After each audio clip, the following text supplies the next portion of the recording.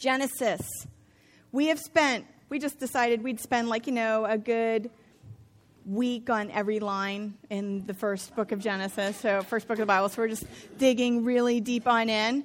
We've been, I feel like we've moved very fast for all that we could have talked about. So it's Genesis 11 today. And just a brief recap. If you'll recall, Kevin and I spent a lot of time talking about creation, talking about what it was that God created, how God created, that he said things like, let there be, and there was, and it was good. That God made good things as he created in this world. That we can live a Genesis 1 story instead of a Genesis 3 story. And then last week, 2 weeks ago, Kevin preached on the flood and talked a little bit about Noah and the flood and all of that. What meant, if you'll recall, Kevin talked about God hanging his bow in the sky, his keshet in the sky, so that, again, he promised no longer ever again would he flood the earth. So in these first opening chapters of Genesis, we have these basic building blocks for understanding our history. Now, next week, we're going to dive into patriarchal history, which is the patriarchs, starting with Abraham. But prior to this, these first Genesis 1 through 11 chapters are all before the patriarchs and sort of like primeval history, like something a little bit ancient, a little bit unique, maybe things we don't think about a lot, and maybe things that were pretty distant from that Mesopotamian world of those different myths as we think about flood and we think about creation narratives and all of that. So that's kind of where we've been. Today we're going to dive right into Genesis chapter 11, the Tower of Babel. And this is going to put a concluding marker on these first 11 chapters of Genesis, this sort of primeval history portion. And then we're going to go into patriarchs next week, okay? As we go into Genesis 11, I'm going to start to read the story a bit slowly, and I'm going to be breaking it down for us all verse by verse and talking about each verse as we go. Now, there's only 9 verses, and this story is pretty succinct. 9 verses smushed all in together. It's not a long story. There's no other parallel for this story in any other ancient Near Eastern literature. We don't have another story that's like this. We know that people built towers, and we've got all that information, but we don't have a story of where a god or gods came down to disrupt the building of a tower. This is a unique story to Genesis, to our Genesis account, and I think it has quite a bit to tell us about who God is, who his people are and are intended to be, and how things have been going these first 11 chapters. And it's really going to set the stage for why we desperately need Abraham to come. Okay? Now, as we go through these first 9 verses, the first 4 verses, this chunk, is all going to be about people, their ideas, what they thought would be a good idea. Verse 5, God's going to be like, I don't think so. And then the rest of the 4 verses are going to be God's idea. So that's how we're going to kind of flip these things as we go through. Genesis 11, verse 1. And it was on all the earth, they all had one language and the same words. And in this passage in the Hebrew, and I've kind of used a different translation, sort of my own, as I've gone through, this phrase, all the earth, kol haaretz, gets repeated 5 times in these 9 verses of chapter 11. 5 times kol haaretz appears. And whenever you see the number 5, something recurring 5 times, and you see that phrasing over and over again, the author wants you to pay attention to it. And this is actually going to be the key as to one of the main things that the people do wrong. And we'll see if you guys can catch it based upon what we talked about in Genesis so far. And it was, all the earth had one language and the same words. And they pulled up their stakes. Maybe in your English it says they migrated or traveled. But the Hebrew there for traveled is literally pulled up their stakes from the east, and they found a valley in the land of Shinar and settled there. Now, if you recall, just before this event was the flood. And you can imagine how a tent with stakes in the ground would have survived in the flood. How well would that maybe have worked for you? Not super well. And I love that the Hebrew has this sort of earthy, we can use the word traveled, but we'd rather just say we pulled up our stakes. And it kind of tells you how they're living. They're still nomadic. They're still in these tents. And they're going to be for some time. And they're moving about the land. But they've just experienced this massive flood where all of these rivers have come, these 4 main rivers in Mesopotamia have come together. It's a very it's a likely flood place. It's it floods there all the time. People are afraid of floods. That's why we have a different of those flood narratives in that area. And as they're in that area, they pull up their stakes and they're starting to move east toward the land of Shinar, and they're finding a valley. Now, since none of you, I don't think, have ever been to Shinar, I'll show you a picture. So it's flat, yeah? And there's a little bit of water there. You need water to make that work. But again, they're pulling up their tent pegs, and they're going to this area. And just in case you're not quite sure, again, where Shinar is, here's Babel, the plain of Shinar. Here is Egypt Peninsula, Sinai Peninsula down here. Israel, Dead Sea, Sea of Galilee. So they're all the way over here. And if you want to know where that is today, yeah, Iraq. Okay? So that would be ancient Babylon. They said to one another, "Come, let us make bricks and burn them thoroughly." Now, they used brick instead of stone and bitumen or tar for mortar. And we have this wonderful editorial comment by the writer of Genesis. Because they're like, this is a weird thing. We don't do this. We don't burn bricks and burn them thoroughly in the fire. And in the Hebrew, it's like, let's fire them and fire them hard. We're going to burn them and burn them hard. This is technology. It's fantastic. And it doesn't need to exist in Canaan, in Israel, where they're going to go. It has to exist where these people are because there's no stone. So in this land, they're making mud brick. Now, most of the people, as they would make mud brick to live, see, in Israel, you have this great Cenomanian limestone that those of you who've been to Israel have totally paid attention to the limestone, right? And you've also known that story that the rabbis tell, that when the angels were set apart on the earth, the surface of the earth, and they had different jobs, there was an angel whose job it was to scatter rocks, but that angel tripped and fell in Israel and dropped the entire bag there. So all of the rocks that you ever need to find are in Israel. So our writer of Genesis wants to stop and tell us the reason why they're doing this brick thing is they don't have any stone. And if you picture back in your mind that slide I showed you of what the plain of Shinar looks like, you didn't see big rocky stone. In Israel, you can, if you want to set up a monument, you can go find a big stone and set it up. You can just quarry out a hillside. Every stone, every rock, every mountain is all there for you to do that with. But here they're starting this technology of sun-baked bricks, but not just sun-baked bricks, kiln-fired bricks. They're starting to say, we need to make sure that these bricks are even more sturdy, more able to support the weight of a tall structure than even just our sun-baked bricks, which there was that also available in Israel.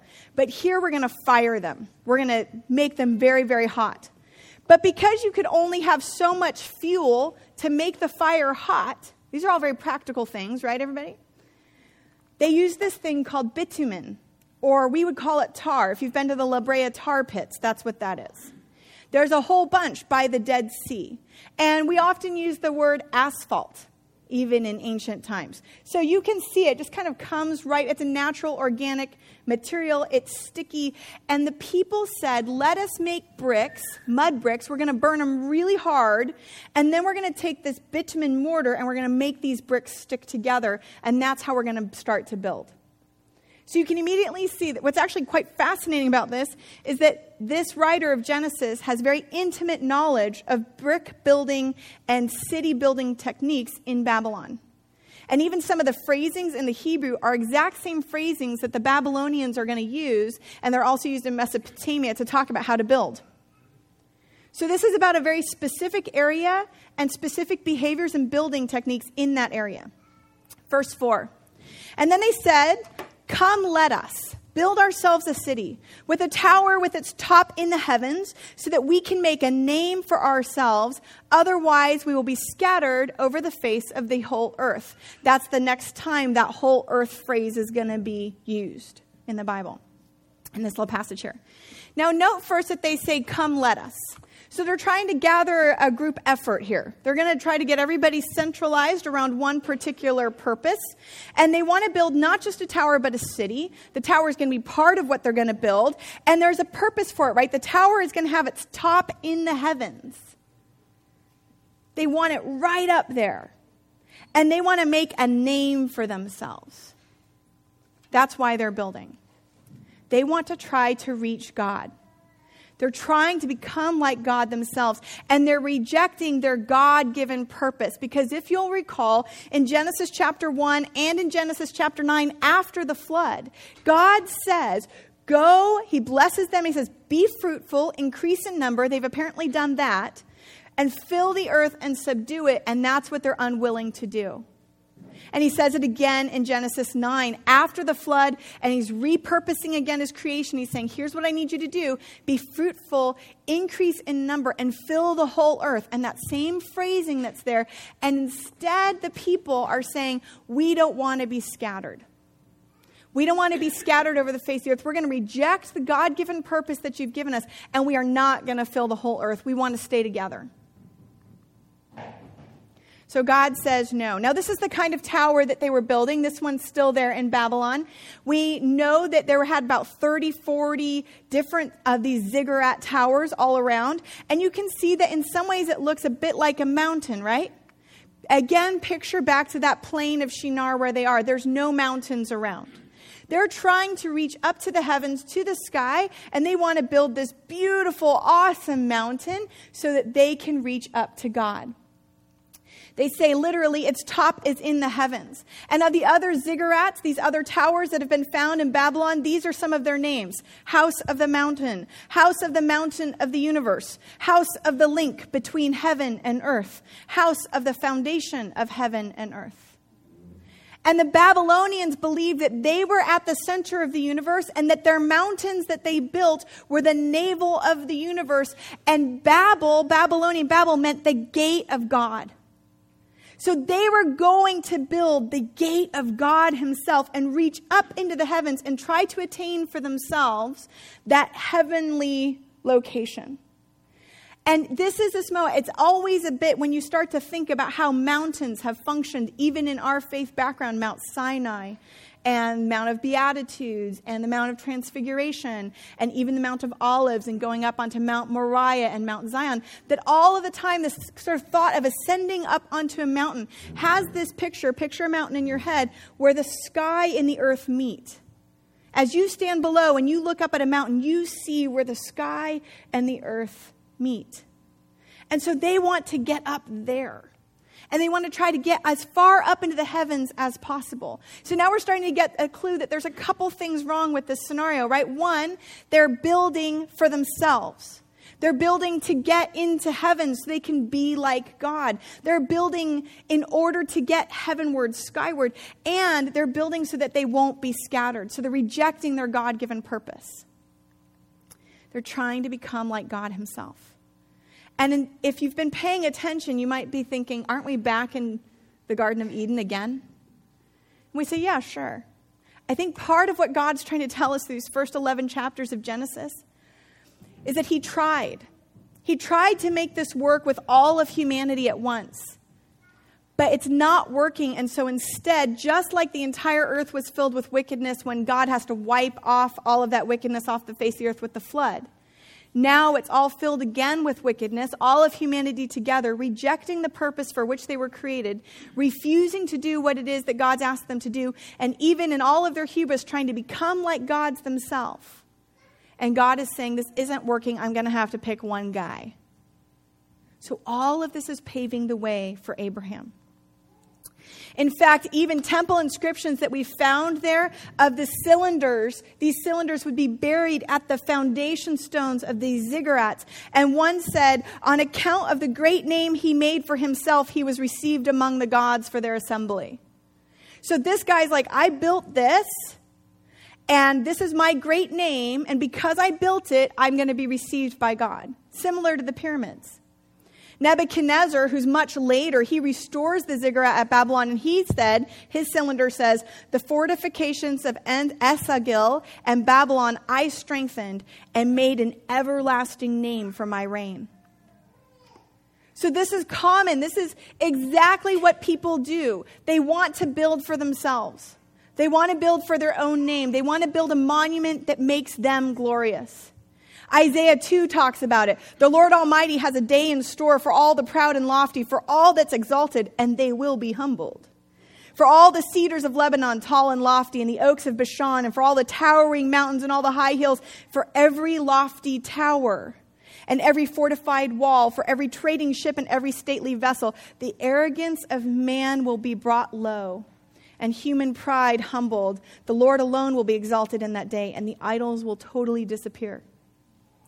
Isaiah recognizes that people are doing this in his day, still trying to build for their name, still trying to pretend as though they themselves are gods, and that there's no division between heaven and earth, which Genesis chapter 1 taught us how important that was right at the very beginning. In the beginning, God created the heavens and the earth. There's a natural division here, and there's a problem when humans start to pretend that they are somebody that they aren't. It's kind of like stuff we do today, right?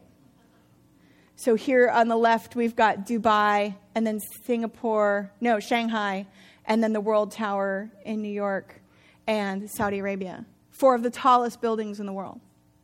And they compete and debate over who gets to be tallest, and some guy stands up there with like one last little flag and tries to get to the tallest that they can be. Maybe not much has changed. Or maybe it's just a barge out in the San Francisco Bay, trying to become really awesome as they're going to sell some very fancy Google Glass, or I don't know, maybe.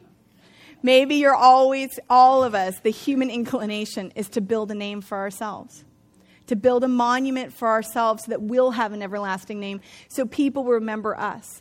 And for all of humanity, this has been part of what we want to do. I think it's pretty normal. We want to live forever, don't we? And so we start about, how can I build something that will last longer than me? I'm mortal, but I want to be immortal. And how can I have something that will last long and forever? But fascinatingly enough, when God creates, he doesn't do it with brick and mortar or with stone. When God creates, he does it with his words. And he just says, let there be. And it's good. And those are things that are going to last forever and ever. That's his everlasting name, that which can be brought into existence with his very word. And it turns out, in this story, we're going to discover that the technology of language is a lot more powerful than any technology that we see in this world around us. So verse 5, here's where the story changes. But the Lord came down to see the city and the tower the Bnei HaAdam were building. That's this interesting phrase. It means that the people were building, but it really means like the sons of the earth or the sons of Adam. And it reminds the reader that they are of the earth. And isn't it hilarious that they're trying to build this really tall thing, but God has to come down to see it?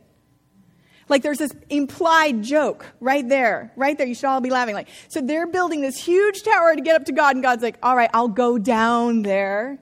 Even though they're trying to get as high as possible, I'm going to go down and check out what these sons of the dirt are doing.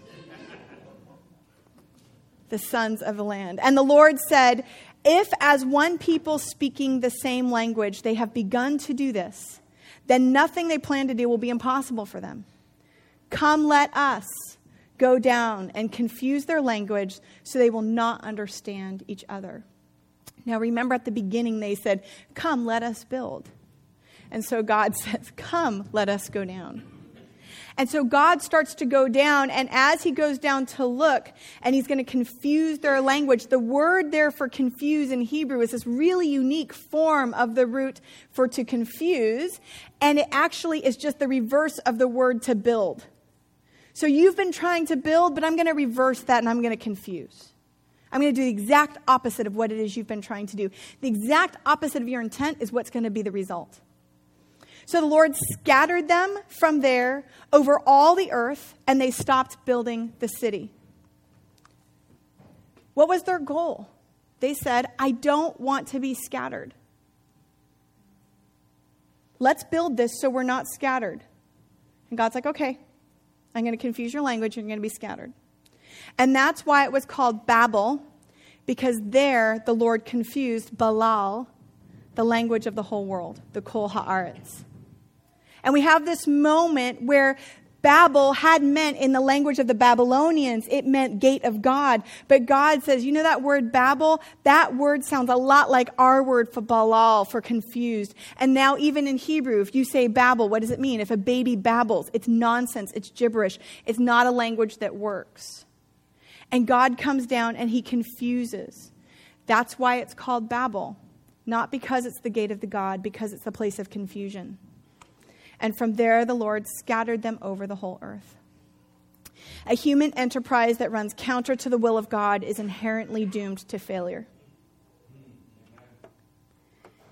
So this intent that they have at the beginning, I know what we'll do. Let's build something so we don't get scattered, so we can have a name and a monument to ourselves, and so we can become like God.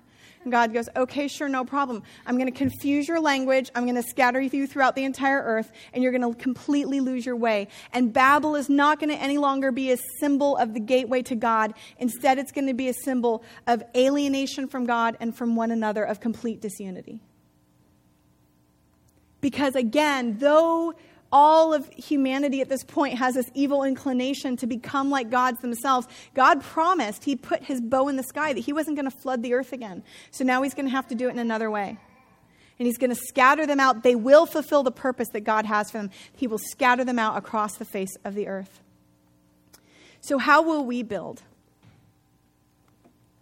And will we build with monuments or words?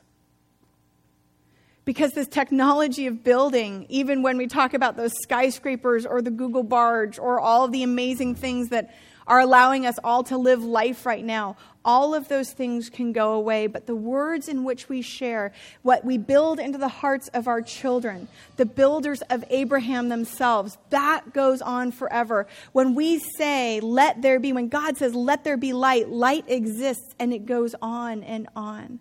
All of these things that God creates are beautifully made with language, with the power of words. And I think a lot of us might say, but I don't have enough to build like a tent in someone's yard, let alone, right? Silicon Valley real estate prices, I'm not building anything anytime soon. I'm lucky if my boss lets me build something from a Monday through a Friday. But the truth is, all of us are building something. We're all creating a monument to something. We're all creating a name for some purpose or another. Will it be for us or for the King? And will we build with harmony or with chaos? Will we build for our own name or for his? We all have that choice. Every single one of us, when we go home tonight and we speak words to a friend or to a loved one, whether on the phone, whether in our community, when we go to work tomorrow, whenever we're at our Bibles, we have the power to build or to tear down the moment we open our mouths. And it's the very thing that God used to create the world that he's now having to disrupt amongst these people, because what they're choosing to build with their language and their bricks is not godly. And he's having to go in, sit down, and disrupt that so it can be used again for his purpose. All right, so you guys ready for the cherry on top? Acts chapter 2. When the day of Pentecost came, they were all together in one place. Suddenly, a sound like the blowing of a violent wind came from heaven and filled the whole house where they were sitting. And they saw what seemed to be tongues of fire that separated and came to rest on each of them. All of them were filled with the Holy Spirit and began to speak in other tongues as the Spirit enabled them. Now there were staying in Jerusalem God-fearing Jews from every nation under heaven. And when they heard this sound, a crowd came together in bewilderment, because each one heard their own language being spoken. Utterly amazed, they asked, "Aren't all these who are speaking Galileans? Then how is it that each of us hears them in our native language?" Babel's reversed. God's so merciful. He's so grace-filled. He's saying, you know what? Language used to confuse, but in this moment, right now, at the giving of the Holy Spirit, we're going to make you speak one language again. Instead of disunity, it's going to be unity. Instead of confusion, there will be clarity. And in one language, we will begin to announce the good news. And instead of being scattered, you're now going to be sent out with purpose, with intentionality. And it's going to change the whole world. As a result of what God does in that moment, he's so grace-filled, he's so loving, that he says, I'm not going to let you continue to be Genesis 11 people. I'm going to now let you be Acts 2 people. And Acts 2 people have this same language that you speak, and you're going to get to go out and share this good news, this great good news of the language of Jesus Christ. You're going to go and share that around the entire world, to every language, to every nation.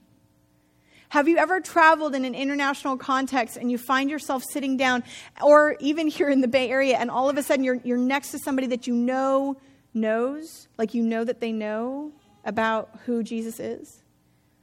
And in that moment, even if you don't have a shared verbal language, there's something that you share. There's something deeper than all of that, and there's a unity that can be found in that moment that you can't find any other way. And God says, sure, let's build again. But this time, it'll be a monument to my name, and it will go out to the entire earth, that the whole earth will know that there's a God in Israel and that his son is Jesus the Christ. Amen? All right. So the charge is to go and to build something beautiful, something good, and not the opposite of what God's told you to do. That's a good suggestion, right? Just good note, good traveling note. Try to not do the opposite of what he asked you to do. All right. Next week, we're going to jump right on into our Abraham story. And we'll start to see how all of this begins to play out and the need we have for this wonderful patriarch, the father of our faith. Let's close in prayer. Heavenly Father, God, thank you, Lord, so much for tonight. Thank you for this opportunity to be people united by this one language of your love demonstrated to the entire world through your son, Jesus. And God, we pray right now that wherever we are in our lives, whatever it is that we're doing, that our lives would be marked by these words of love, that our lives would be marked by the words of Christ. They would bring hope and joy and peace and healing into a world that is fractured, that is without unity, that sometimes builds out of chaos and disharmony. And instead, God, we pray that you would give us a message that starts to bring creation back again. Lord, we bless you that you're a God that's so merciful and so grace-filled that you desire to reverse Babel. Thank you, God, for including us in that promise and for allowing us to see your mercy. In Jesus' name we pray, amen.